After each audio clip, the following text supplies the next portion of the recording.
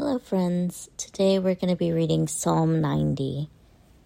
As always, before we begin, let us go ahead and pray over the word that we will receive today.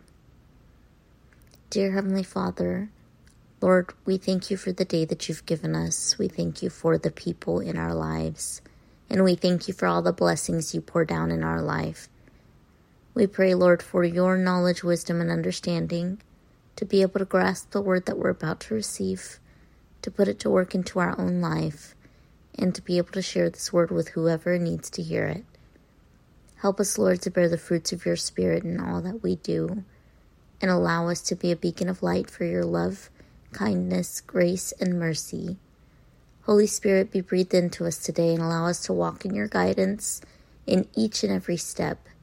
Give us your discernment in all things, and help us to understand the truth behind today's message.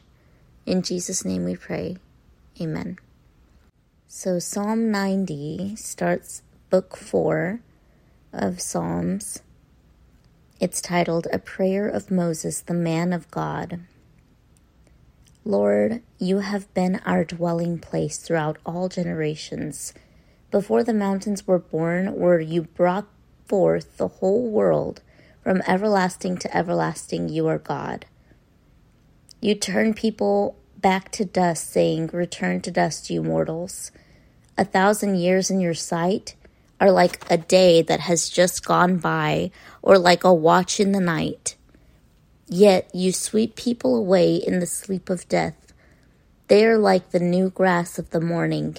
In the morning it springs up new, but by evening it is dry and withered. We are consumed by your anger and terrified by your indignation. You have set our iniquities before you, our secret sins in the light of your presence.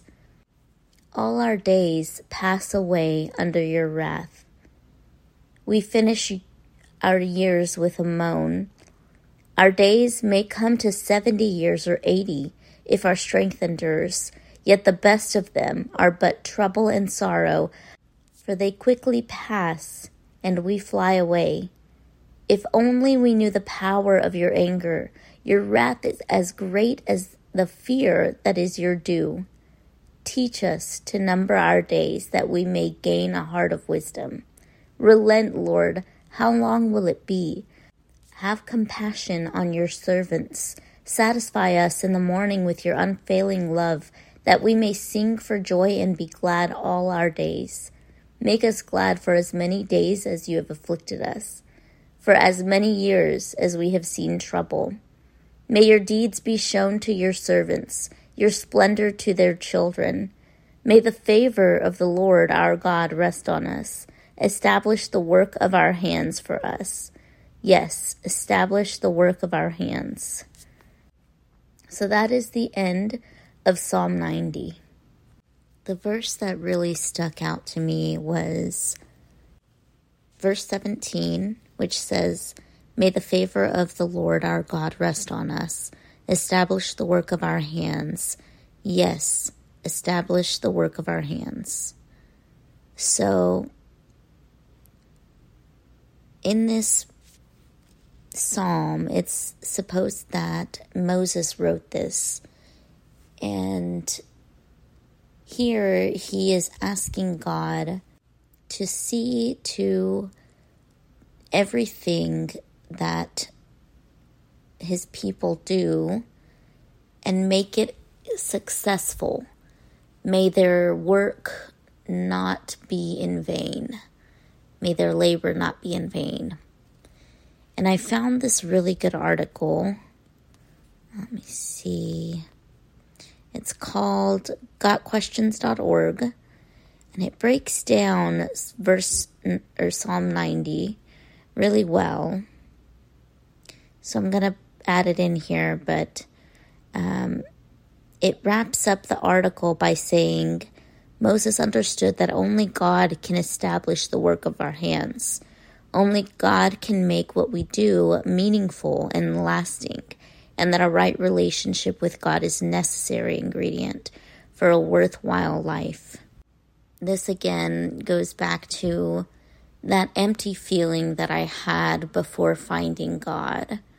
And how I would have only filled this void by creating this relationship with God, because He wants us to need Him.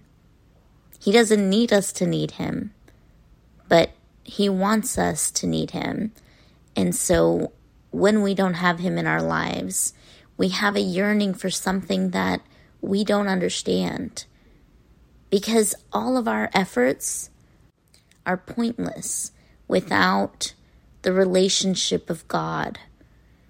We live day to day without having something to live for, without a purpose. And this also reflects back to verse 12, which says, "Teach us to number our days that we may gain a heart of wisdom." Because if we don't understand that our days are numbered, then again, we're just living this life day to day and not thinking about what could happen whenever we end this life and go into the next spiritual life with God. I hope that this message reached whoever it needed to. I hope that you guys enjoyed this message, and that is all the time that I have. So, till next time.